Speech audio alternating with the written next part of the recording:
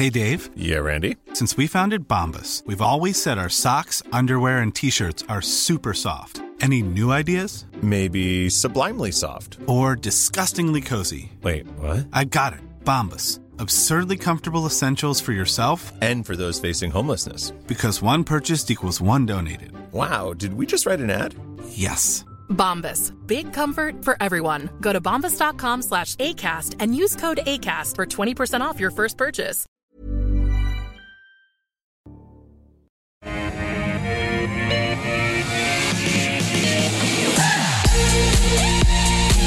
Hello everyone, welcome back to Ausbiz Live from our Barangaroo studios. This is The Call.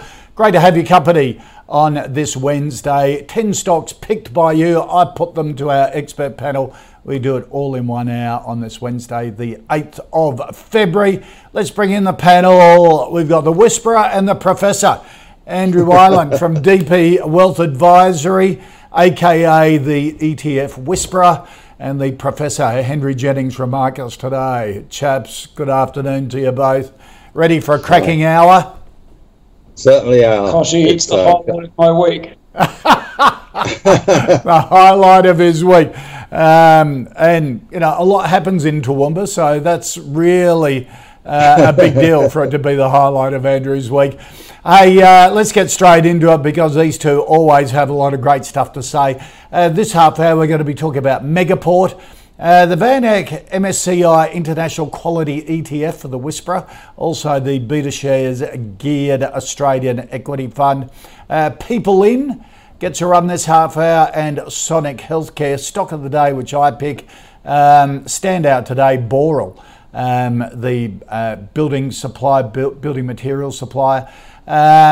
Jumped today after a post of 53% rise in net profit after tax in the half year, supported by revenues 1.68 billion. Despite the solid result, the board has opted to not pay an interim dividend.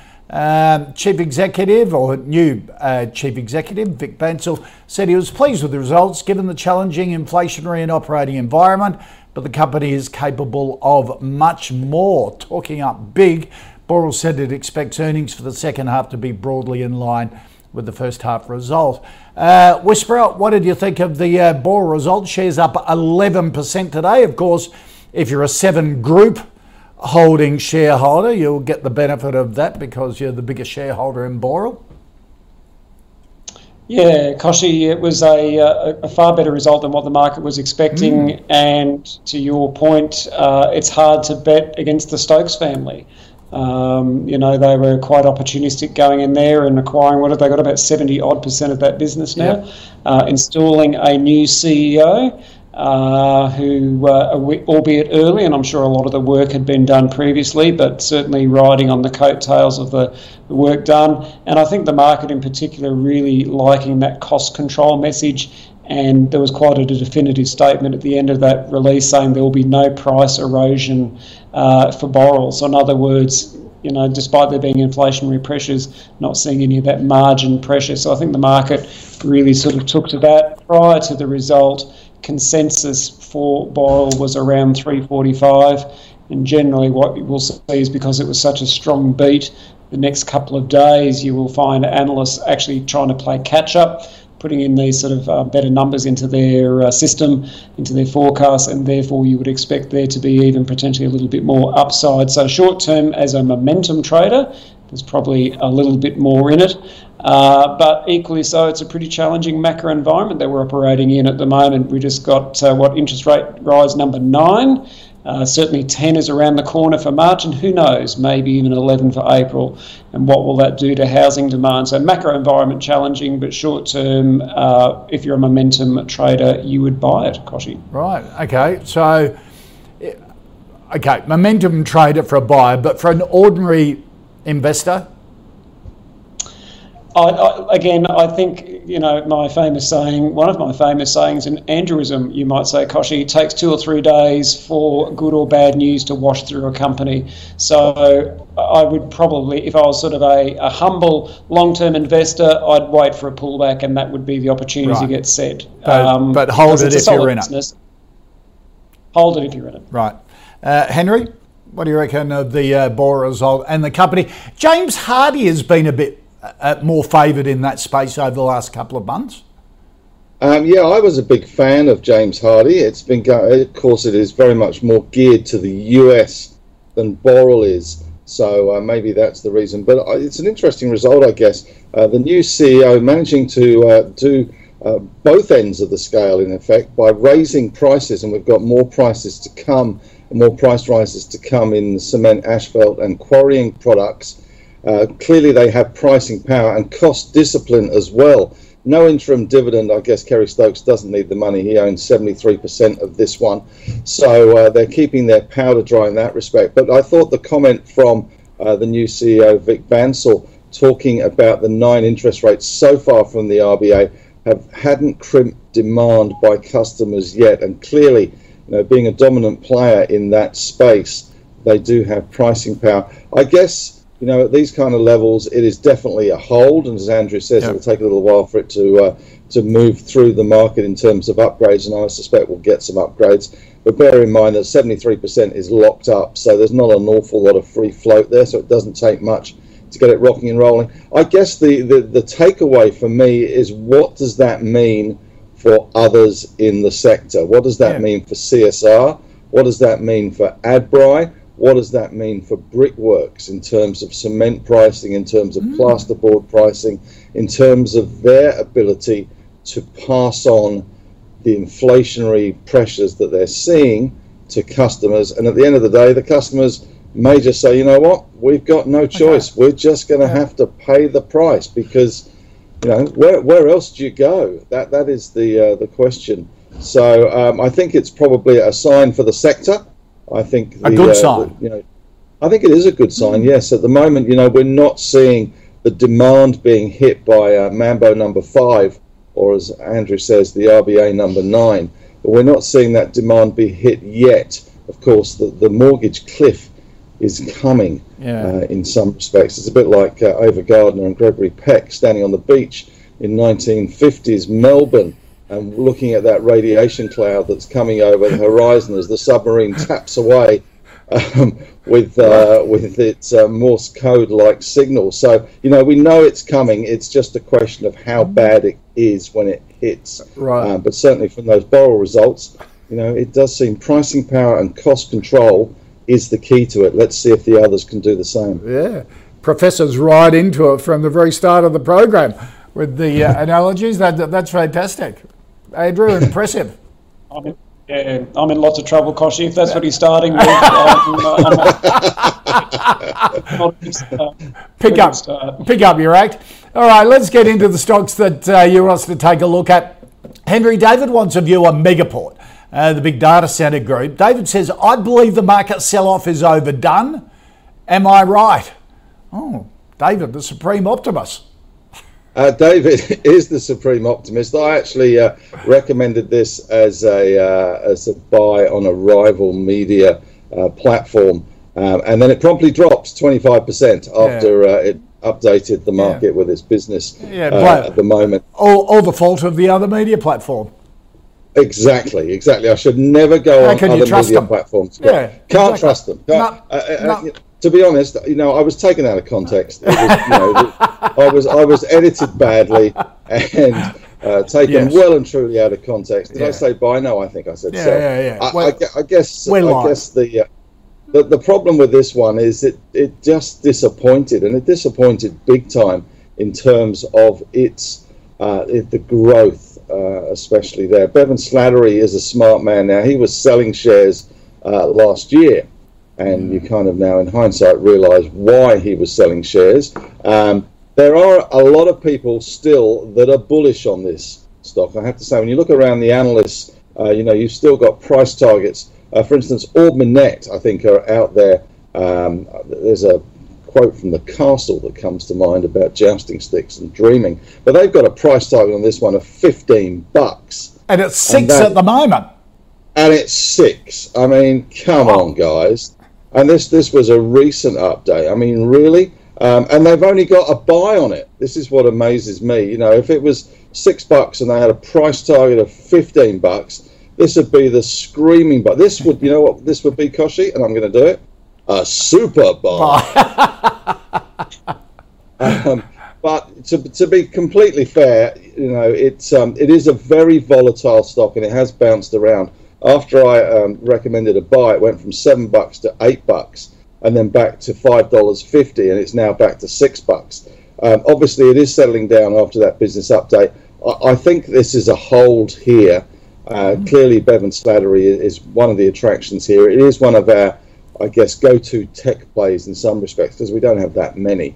But it has disappointed, and it has disappointed. It's not the first time. That's the trouble. Yeah. It's been a bit of a serial disappointer. The last time it did that was, I guess, when we saw that sale of shares back in October, and the stock did drop from $8.50 back to $5.50, and then sort of rallied all the way back up again over time. So I'm hoping that in time I will be proved at least not quite so stupid as I was recommending this one. So it is a hold at these levels. Right. Okay. I think that's the best that can be said of it at the moment. Yeah, Andrew, what do you think of Megaport?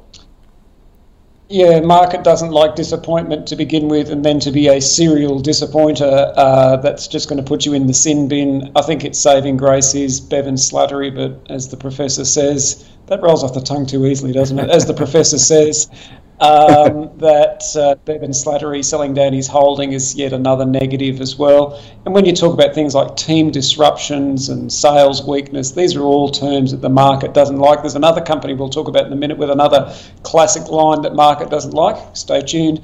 So it's a hold at best, Koshi. That chart looks pretty ordinary, but Bevan Slattery there would probably be the one reason I'd hang in there. Yeah, so if you've ridden it down, you're almost at the floor, so you've taken the pain. All right, Whisperer Brady wants a view on the VanEck MSCI International Quality ETF.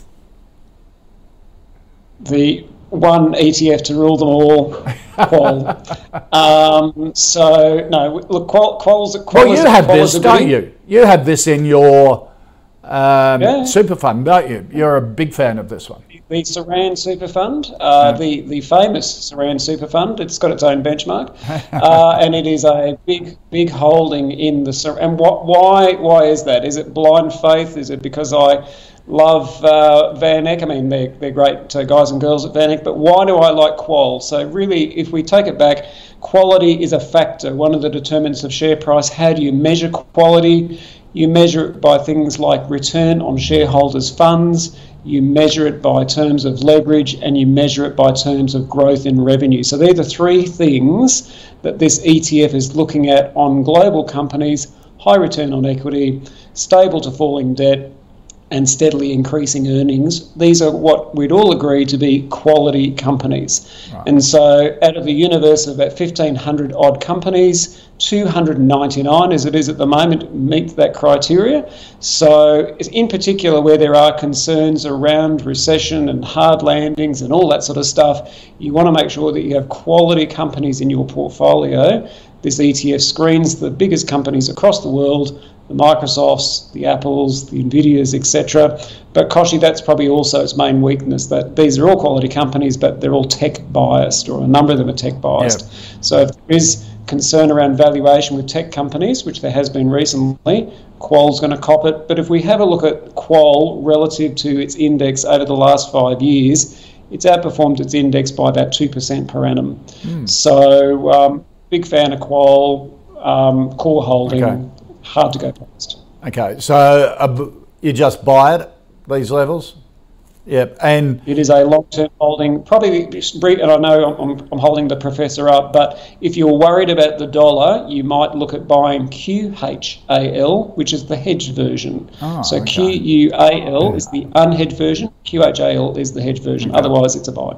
And those big tech stocks have had a ripping 2023 so far. Was it Facebook up 50%, Tesla's up 40% or something, Alphabet's up similar, so they've had a big comeback this year.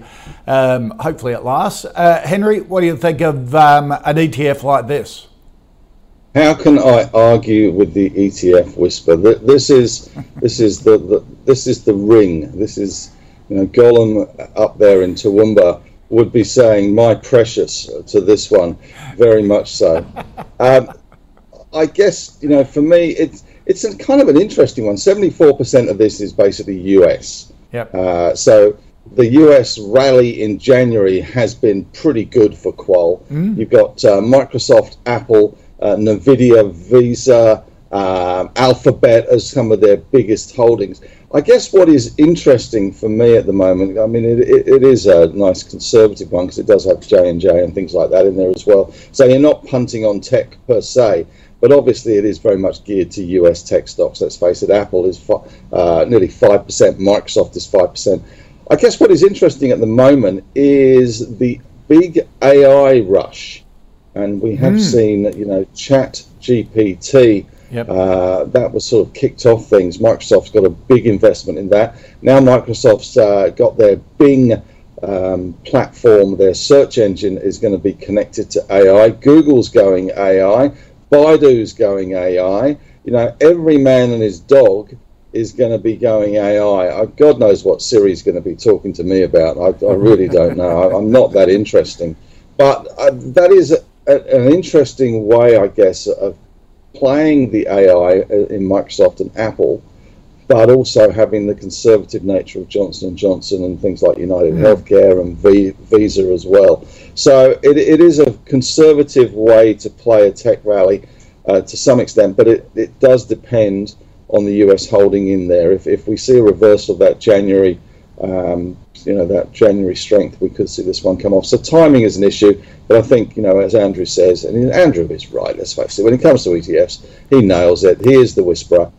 This is a good long-term quality bunch of companies, but it has that kicker at the moment, I guess, that the AI bubble, if we do see a bubble, and that's certainly possible as we race against China in terms of, who can open the pod bay doors, Hal, then, we should see this one do okay. All right. High praise from the professor to the whisperer, which makes me think there could be a zinger following throughout the show. We'll just have to wait. I have that feeling the professor is setting the whisperer up, but anyhow, we'll see how it plays out.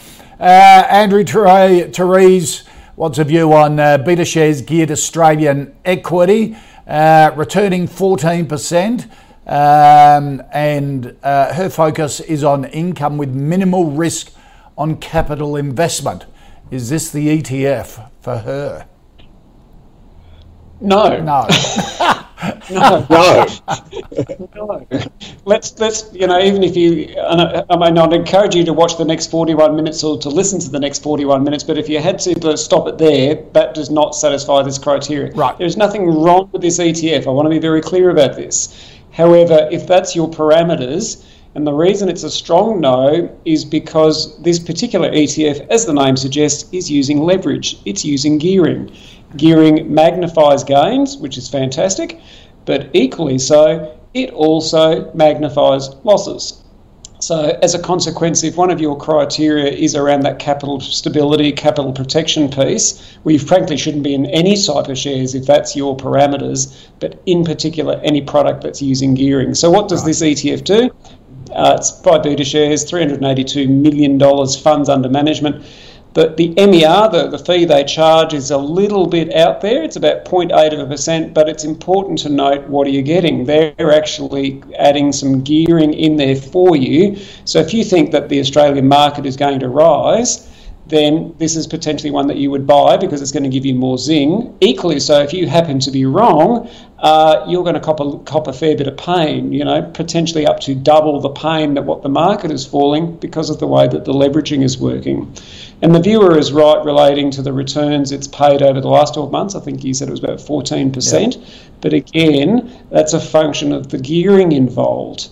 So I would be very cautious if that's your sole purpose. You're chasing dividend and capital stability. This is not the ETF, right, or as I said, frankly, any type of shares. But this one, Koshy, you would buy when everyone hates the share market and you think it's turning. Whereas if we're in an environment where we're 2% off record highs and there's a bit of noise about interest rates, inflation, etc., I would be a wee bit cautious on this one. Avoiding it. Okay. Is there one that fits the criteria? Capital stable, income, what would be your favourite off the top of your head?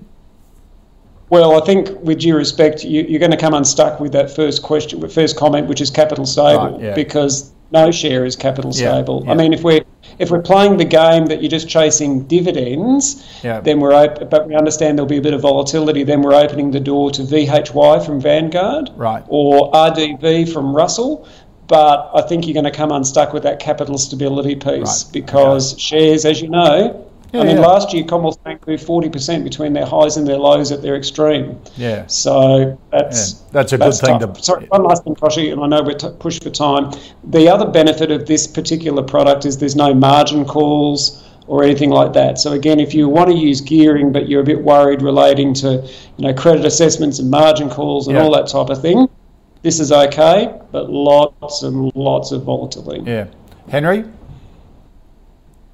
What he said. Yep. Basically. Yeah. At the end of the day, this is a hedge fund that basically gears the market 2 to 1, 2 and a bit to 1. So everything is amplified. It's the ASX 200 turbocharged. Yep. As Andrew says, there's no margin calls. Another way to achieve the same thing, maybe with some tax benefits as well, although I'm not an accountant, so you have to take that with a pinch of salt from me.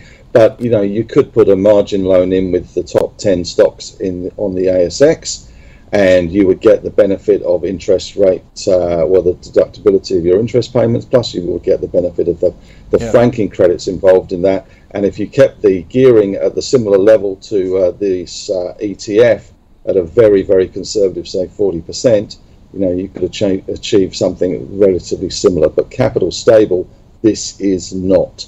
That is for sure. This is a hedge fund with leverage. Okay. All right. Matt wants a view, Henry, on People In, PPE. It's basically a recruitment human resources platform targeted at the healthcare professional services industry. What do you think of People In? Yeah, PPE. Results out on 17th of February, so we are in a reporting season, of course. It's pretty much gone nowhere. The company says that it has been misunderstood, and they're also conducting a strategic review of the business because it has been misunderstood, mispriced by the market. But clearly there are some headwinds in this space because the job market is very tight, very strong, and there's not enough people to fill all the ads. Which is part of the problem, I suspect, with this one. So it's hard to get excited about it. They just announced a deal with Andrew's home state, with TAFE Queensland, which will hopefully it's an MOU to support organic growth up in Queensland. So that is good, but there's no numbers around that yet. There's not a lot of detail in terms of that one. The brokers tend to like this. I don't mind it. It's a hold, but it is kind of an industry which is suffering because the job market is just too tight, too good.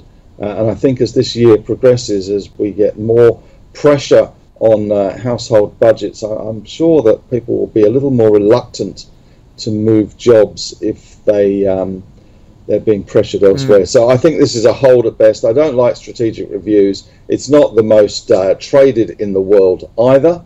And I think that puts me off too. So it's a hold at best. Okay. Andrew, People In? The professor has nailed it when he talks about, strategic review. Remember I was just saying before, those little sort of keywords and phrases that you look for at ASX announcements that should get your spidey senses tingling? That's Case it. in point. Strategic review.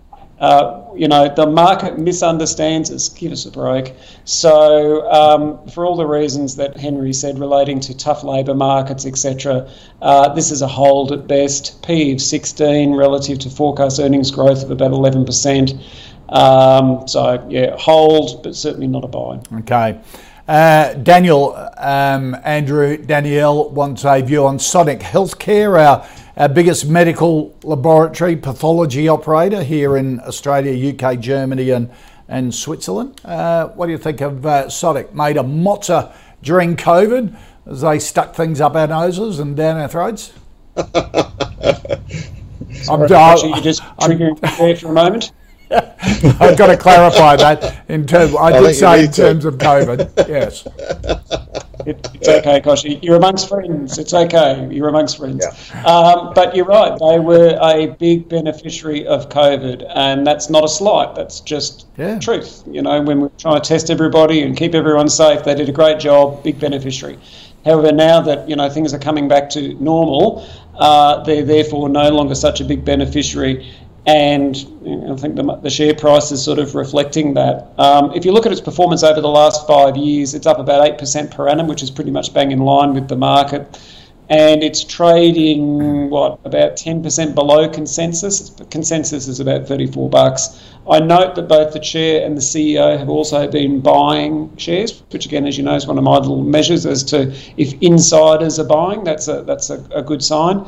But in Australia, we're pretty lucky in that healthcare choice. As an investor, we're spoilt for choice. And I'm not talking about ETFs. I'll take the ETF hat off for a moment. You got things like CSL, you got Cochlear, you got ResMed. There I bring it Fisher and Paykel in, even though they're not from here, but they're still listed here. We have such a great choice. PME, Pro Medicus, more recently. And so, as an investor, would I buy CSL versus this? I'd buy CSL every day of the week versus this. Not that they're comparable, but for healthcare exposure. So there's no real driver for the business. So I'm a hold. Okay. Henry? I learned a new term, Koshy, a week or so ago, BAU, which I hadn't really come across, and I guess this sums up this company to some extent. Business as usual, Business as usual, yes, I didn't know that.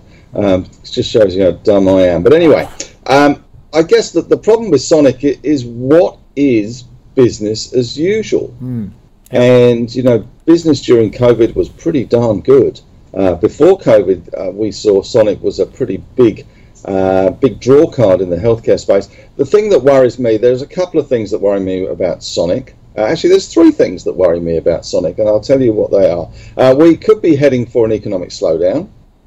So the propensity of people to shell out big bucks for pathology and tests and those sorts of things does tend to wane a little bit, perhaps. We've also got a Labour government, a new Labour government, who are intent on fixing Medicare and all the issues that surround that. I'm not an expert on Medicare, but that certainly pathology is part of that equation, because that can be an expensive part of that equation. And also, I think we have a market that is very overserviced in the pathology space. I think there should be some consolidation. There does seem to be an awful lot of pathology labs around. So, business as usual for this one is a little murky post-COVID. And I think until I see some evidence of how the Medicare debate and how the changes to Medicare, I know they'll probably take forever and there'll all be a white paper and a government committee and all this sort of stuff. But at some stage, things will change, and maybe they'll win, maybe they'll lose from this. But for me, there is a risk out there. The market's telling you that. This stock was $46 back in January 2022, and here we are a year and a bit later, and it's $29.30. So the market's been telling you there's a problem here, and it's not just about coming off the COVID high. We're not just surfing back down the wave towards the beach. There could be some shallows here that we're not really sure about. So for me, it's not really on my radar at the moment. There's other stocks in the healthcare space that I would prefer, as Andrew rightly says. Yeah, it's interesting. Just that 5-year chart showed its share price is back to its business as usual level before the COVID sell-off in March 2020. So that's exactly what you're saying. All right, let's recap the first 5 stock of the day. Boral on those good results. It's up. Just came on the ticker then. Up 11% today, and Seven Group, its biggest shareholders, up 6% as a result of it, but a hold from both Andrew and Henry. Megaport, a hold from both as well. Qual is a buy from both of them. The Beta Geared Australian Equity Fund, a no from both. People in a hold at best from both Andrew and Henry, and Sonic a hold from Henry a hold from Andrew rather, and a no from Henry. Here at the call, we're tracking our own high conviction fantasy fund as picked by the investment committee, of which Henry is part of it. Latest episode of the committee meeting, the February committee meeting, is up on the platform now, ausbiz.com. Going into February, Aristocrat and JB Hi-Fi were removed from the fund. Paradigm and New Century Resources were both added, plus BHP, CSL and Boss Energy weightings were increased. Let's see how the portfolio is performing since the 1st of March last year. It is up 14%. So keep sending in your requests for the call because that's the first filter that gets to the investment committee, plus this. At CMC, we've been in the game for a while, and although a lot of things have changed, our mentality hasn't. We aim to give experienced traders the best trading experience, like our expert platform with its second-to-none trading tools, plus our pricing is completely transparent. That's why people who've been trading for a long time stay with us for a long time. So if you're serious about trading, switch to the market leader trusted for over 30 years. Trade CFDs your way at cmcmarkets.com. You don't own underlying assets. Consider relevant PDS and TMD or information memorandum for CMC Pro accounts at our website.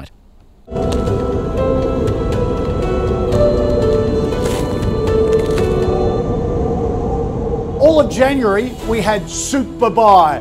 Now in February it is super sell. Absolutely. If any of our experts on the call disagree with the stock in the call's fantasy portfolio, they can say super sell. And it comes straight back to the investment committee. All of February, exclusive on Ausbiz. You don't want to miss it.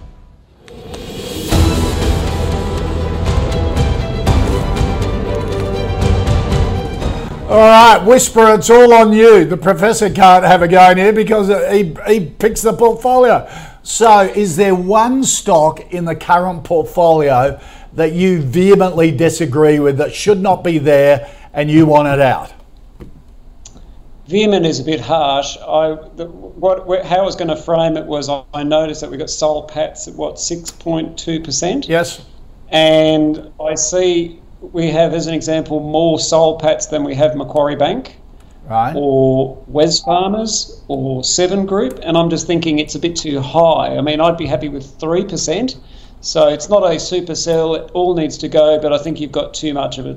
Okay, all right. So rather than a super sell, a tinkering. A super tinker. A super tinker. All right, that's... I look at the professor take out here. The professor's thought bubble is tell him he's dreaming. No, get in. No, not at all. I just wish I'd had a super sell on Elders. God, what a dog. And that was my idea. I know, but you reinforced it in the investment committee meeting. You've stuck with it a number of times. I know. Gone nowhere. Talk about stubborn. All right, let's check out this half hour and what we're going to be covering. Medical developments, Charter Hall, Panoramic Resources, Silk Laser and Lycopodium. I think that's how you pronounce it. So a really interesting mix there. Henry, Peter wants a view on medical developments, the pain management or pharmaceutical company, drugs in pain management, asthma. It's in medical veterinary equipment as well. Famous for its producing Penthrox, the green whistle pain management that paramedics use. What do you think of medical developments? Yeah, I mean, it is famous, isn't it? The green whistle. They got knocked back in China. They've abandoned their plans for their clinical trials in China. Not one of their priorities, they say at the moment. Their priority definitely is the US, let's face it. As most biotechs or most medical devices companies are, it is the promised land. It is the nirvana of medical science in terms of revenue opportunities. It's a very big market, and if you can crack the US, then you are home and hosed. They've got they're advancing the phase 3 trial preparations in America, and they're also preparing for expansion in some of the European countries, Germany, Italy and Spain as well. And of course they want to increase the penetration that they see in Australian emergency departments. I have to say that the chart is not looking exactly flash, The volumes are not looking exactly flash. It's $125 million market cap. If it can get the phase 3 approvals in the US, which will take some time, then obviously there's some significant upside there. But for the time being, I can't see an awful lot of reasons to be there, to be quite honest. Sometimes we get caught in the trap, as Elvis would say, that and we can't get out because we are sort of convinced about the wonderful benefits to society of some of these biotechs, and it touches our hearts, it touches our wallets as well, and sometimes the wallet suffers and the heart thinks it's doing the right thing. So for me at the moment, I think it's a hold at best. US is the key, but I wouldn't be in that one. There's we've discussed better medical or biotech companies in the past. I think there are better ones than the green whistle guys. Andrew, what's your view? Similar? Yeah, not good. I was just looking at that chart before, and it's a sad looking chart. Down 28% per annum over the last 5 years. And you might recall earlier we said over that same period of time the ASX up 8% per annum. So, it's been a true wealth destroyer. In particular, those who were lucky enough to participate in that capital raising that they did at $6.50, they in particular would be feeling a little bit unhappy at the moment. So I can think of lots of reasons not to be there. Certainly that China news wasn't helpful, and the 18 million balance sheet impact that's had. Henry's right. If the US takes off, then this will go like a rocket. But there's lots and lots of, the market's telling us there's pain points all about, no pun intended, so it's a hold at best. Yeah, and as you've both pointed out, we have some really good healthcare stocks out there. If you want exposure to that sector, there are some beauties out there. And if you want a smaller one, like Paradigm went into the fantasy portfolio in the investment committee meeting too, which is another interesting healthcare stocks on a different scale to the CSLs and the ResMeds and the like. All right. Alan wants a view, Andrew, on Charter Hall. Alan's saying, with interest rates about to rise again and continue rising, I'm interested in Charter Hall. Of course, the manager, this is the management company, isn't it, that runs all the REITs? Correct. So they're standing there clipping the ticket, the management fees as such, and there's about $70 billion worth of properties or funds that they have under management, Koshi. So that's a fair bit of ticket clipping, which reflects the $6.9 billion market capitalisation. And those funds, they're listed, they're unlisted across a whole range of asset classes within property, office, resi, retail, industrial. But they've got some really good tenants too, the federal government, Wesfarmers, Coles, Woolies, Telstra. So if you're trying to get exposure to property, but you don't necessarily want the underlying funds, and some of these funds are somewhat illiquid, you can get exposure to the management company, which is in essence, as we said, clipping the ticket along the way. Its return on assets is very strong. It's about a 20% plus return on assets relative to the rest of the peer group. It's one of my favourite REITs. My favourite REIT or listed property trust is Goodman. But certainly this is a very strong second. So very comfortable with Charter Hall. Listed property trusts or REITs have been under a fair bit of pressure the last 12 months. They've had a bit of a rebound the last month or so. So if you're looking at building a sub-portfolio of REITs, then certainly Goodman Group and Charter Hall in particular should be part of your mix. Okay, so a buy for Charter Hall. Is Ian right to link it to interest rates? Absolutely, because by virtue of the valuations for these property trusts, by virtue of the gearing that these property trusts have. But the flip side, of course, Koshi, is that a lot of these property trusts, the rents are inflation adjusted. Yes. So, there's an uplift in inflation which helps defray that interest cost. Yep. So that in itself should be a net neutral. But, I really like Charter Hall for its diversification. Henry, are you as big a fan? I'm maybe not as big a fan as Andrew.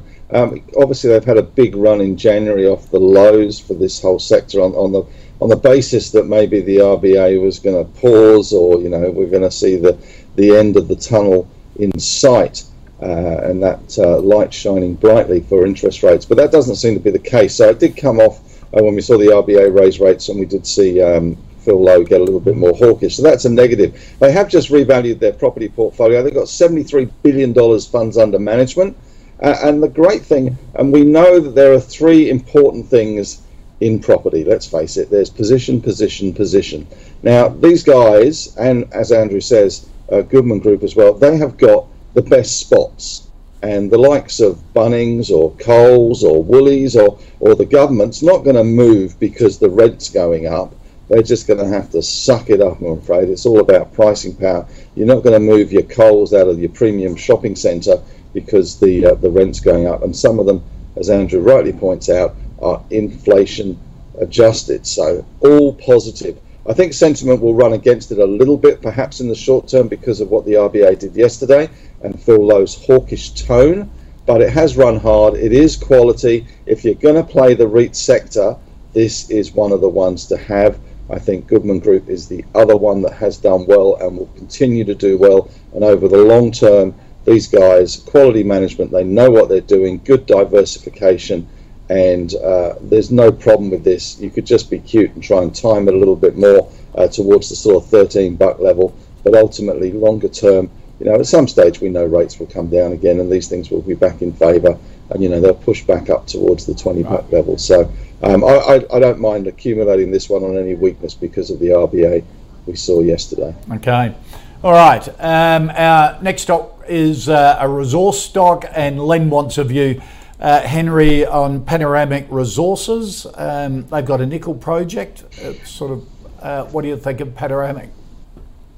Every now and then, I've got to say, Kosh, every now and then I get really keen on Panoramic because of that nickel exposure. They've got the Savannah project. The key to it is this is a reopening of a mothballed project. So they have got it reopened. They are producing now, but it has missed the sort of the broker's targets in terms of that production outlook. So the key to Panoramic is twofold, I guess. One is the nickel price, of course, because they are a producer of nickel, so they need that nickel price to bubble away, and it has been doing relatively well against some of the other commodities, although it is quite volatile. The other key is the ramp up of Savannah as well, getting the cost down and getting production up.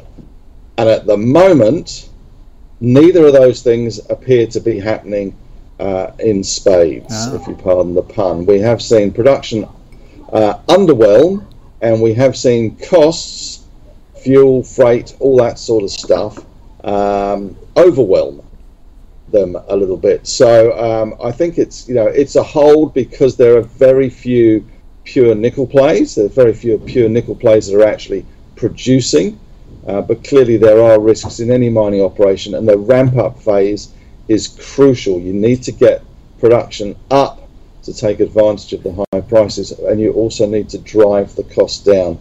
Until that happens, it will remain in the doldrums to some extent. But yes, I think it's a hold. I keep looking at it thinking, you know what, I should probably be buying a few of these, but yeah, every now and then it spurts up, but it's kind of stuck in the 16 to 20 range, and I don't think that's really going to change. Okay.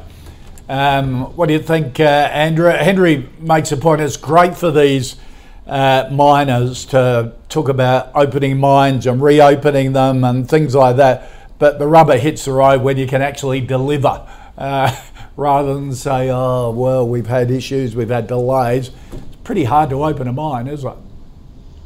Oh, and even these days, with the additional environmental guidelines that you have to adhere to, of course, so absolutely that's a real challenge. And commodity prices themselves are fickle. How long will nickel hold up for? I mean, you'd expect it to hold up for a little bit of time, but, it's been mothballed for a reason, because at some stage the commodity price was uneconomic. So, I'm not a huge, love my BHP and my MinRes and, all those sort of styles of businesses. I tend to be a little bit more cautious on the $300 million nickel producers and those cohorts, simply because you're either going to make a lot of money or you're potentially going to lose a lot of money. Again, I come back to, if you'd been a shareholder in this over the last 5 years, you've lost 12% per annum relative to the ASX, up 8% per annum. Unfair comparison because, as I said, commodity prices move about, but that's what you're dealing with. Looking at it technically, in fact, just as the professor was chatting away, I reckon around 14.5, 15 cents, because it's bounced off that about 4 times over the last 2 years. So that would probably be the buy level. But as Henry's saying, when we're sort of stuck in this 16, 18 cent range, with all the challenges he's outlined, I'm certainly not a buyer. If you're in there, it's a hold, but 14.5 cents is probably the mark. Okay. All right, let's go from resources to hair removal and cosmetics. And Chris wants a view, Andrew, appropriately, and me, on Silk Laser. They're in non-surgical sort of aesthetic products and services like hair removal, injectable skin treatments, body contouring, fat reduction, that sort of thing. I was about to say, Koshy, just be careful with the hair stuff. Yeah. But yeah, it's and I should have said this right at the top of the show, and Henry mentioned it before. A lot of these companies are reporting this month. Yeah. So what we're saying now, you could, with due respect, you've got to just be very cautious. Like these guys and girls, as an example, report on the 28th of February.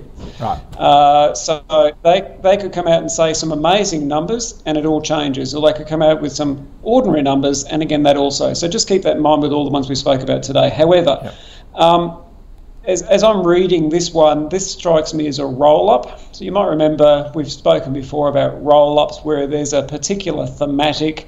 Accounting firms, it was about 20 years ago. We've had vets, insurance, we've had an eclectic AUB and Steadfast. Yeah. Yep. Yeah, we've had an eclectic mix of businesses, really good standalone businesses, but they may not be strong on HR or marketing or finance or whatever the case may be.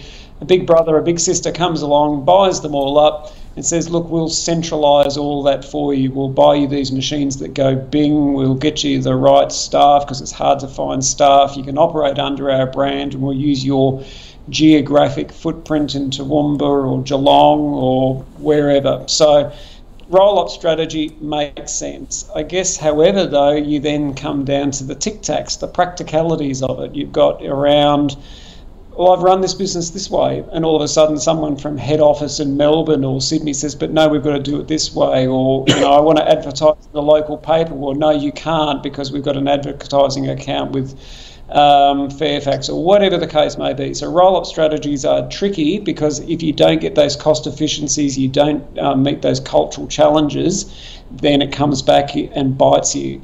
So the PE of 7 looks attractive. The forecast earnings growth of 36% per annum looks attractive. The areas in which they operate in, fat loss, follically challenged, this really speaks to a number of people. However, I just think there's a lot of risk in the execution side. So I'm happy to stand on the sidelines and watch, but I'm not an investor on this one. Okay, not for you. And Henry, I suppose...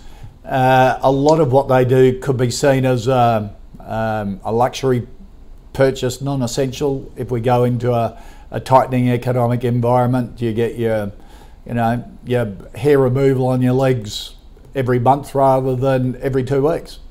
I don't know. Yes, I think that's very true, Koshy. And for me, like the clinics, there's really no reason for me to be there. In this one, and I'm not going to be going and getting my injectables. I'm not going to. The fat loss does appeal slightly, but I don't think that happens overnight, as they say, unfortunately.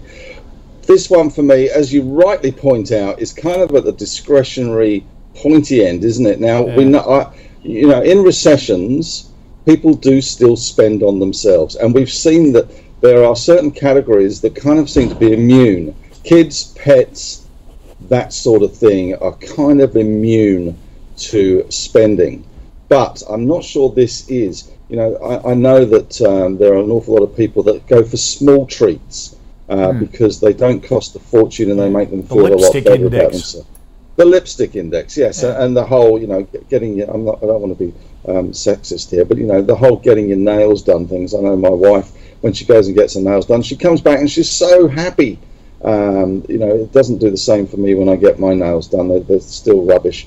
But this one, I can't really see why you want to be there. Andrew summed it up in terms of roll-ups. It's culture shock. They've opened a whole bunch of new clinics. There's integration issues with these clinics. Clearly, the company has a product that is discretionary spending. Some would argue not, but certainly it is discretionary spending, and we're going into a period where the pressure on the household budget is greater. Are you going to pop down and get some Botox, or are you going to pay the mortgage? I know which one I think most people would go towards. Not for me. Like the clinics, not for me. All right. Our final stock today, I don't think we've done on the call before. John wants a view. Henry, is it Lycopodium? Is that how you pronounce it? Engineering project management consultancy, mainly in the resource sector? Yeah, I think it is, actually. I think that's how you pronounce things. It's an interesting company, I have to say, and I don't actually mind it. The resource sector's going pretty well at the moment, let's face it, in terms of projects. This one has been quietly chugling away and pushing a little bit higher. Again, Jeez, that's volume, a good chart. It's a chart, but $4.80 to $7 in a year. Yeah, the volume's a bit iffy, I have to say. Right. Market cap around $280 million. Good earnings per share. They've got a good board and management. Got a lot of skin in the game in terms of shares in the company, which is good. In fact, everything is good about this one. A massive diversity of projects. Awful lot of projects in Africa, Burkina Faso, the Côte d'Ivoire, places like that. Some of the big Sandfire project, the Motheo, a project in Botswana as well. And they've also got Paladin with the Lager Heinrich project as well. They've got projects everywhere.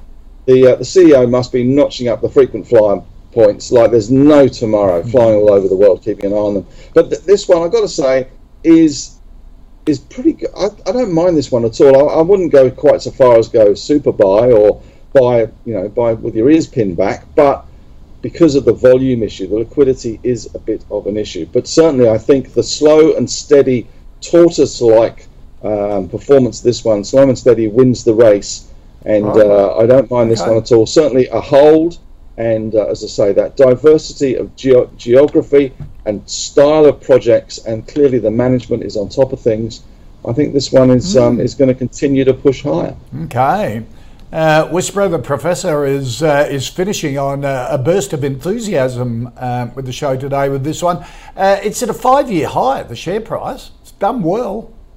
Would you be buying at these levels? Very well, but you know what? I tend to agree with the enthusiastic, irascible professor. I don't mind it. It's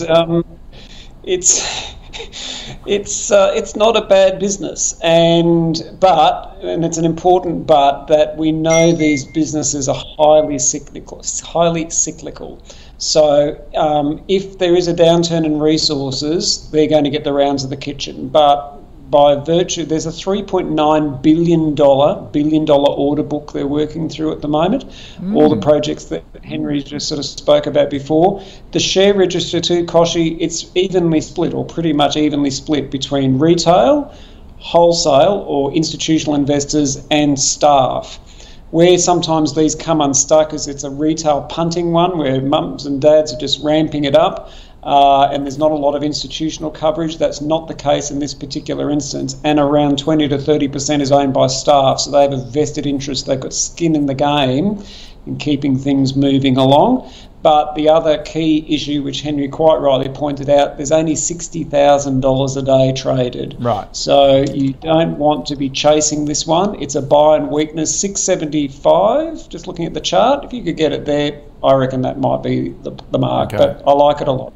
All right, 675 is the target. All right, gents, thank you. Whisperer, always great to catch up. Professor as well. Love the dynamic duo, you two on the call. Appreciate your time. Have a good rest of the week. Thanks, Kosh. Good on you. Let's recap the final 5 stocks. Medical development, a hold from both Henry and Andrew. Charter Hall, a buy from Andrew. Buy on weakness for around $13 if you can get it from Henry. Panoramic, a hold from Henry a no from Andrew. Silk Laser a no from both. Lycopodium, both of them like a fair bit. Currently a hold from Henry, a buy on weakness. If you can get around 675, Andrew would be happy with that. Here on the call, we take all the suggestions from you, stocks that you want us to cover, for me to put to our expert panel. If you've got a couple of stocks you want us to cover, put them in an email, the call at ausbiz.com.au, or tweet us using the @AusbizTV handle. If you want to suggest an expert that you, in particular, you want their opinion on your stock, just put it in the email and we'll try and line it up for when they are on the panel. A lot of people doing it at the moment. All right, that's it for the call. See you same time tomorrow. The Pulse is next with Andrew Geoghegan.